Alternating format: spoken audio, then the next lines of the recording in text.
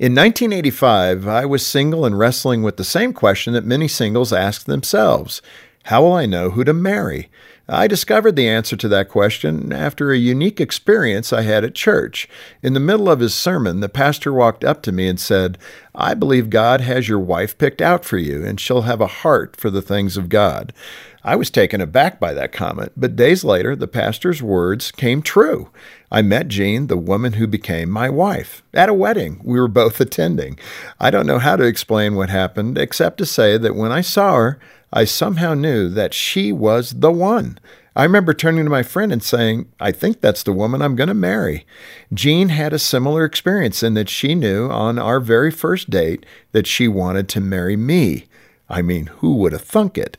After a near miraculous introduction to each other, you might think our marriage has always been perfectly rosy. Well, it hasn't.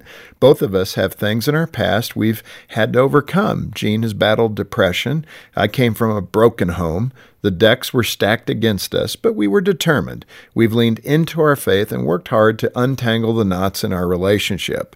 Thankfully, God has worked through our challenges to make our marriage stronger than ever. Even now, after all these years, I can say that pastor was right. Jean has a heart for the things of God. To help your marriage thrive, visit FocusOnTheFamily.com. I'm Jim Daly. It's time to level up. Give your kids a safe, faith-focused, and biblically based community, and so much more. Join the Adventures in Odyssey Club. Club members get on-demand access to the exciting Adventures in Odyssey series, including more than 900 episodes. With faith-building activities, parental controls, and a safe online community, the Adventures in Odyssey Club could be your best adventure yet.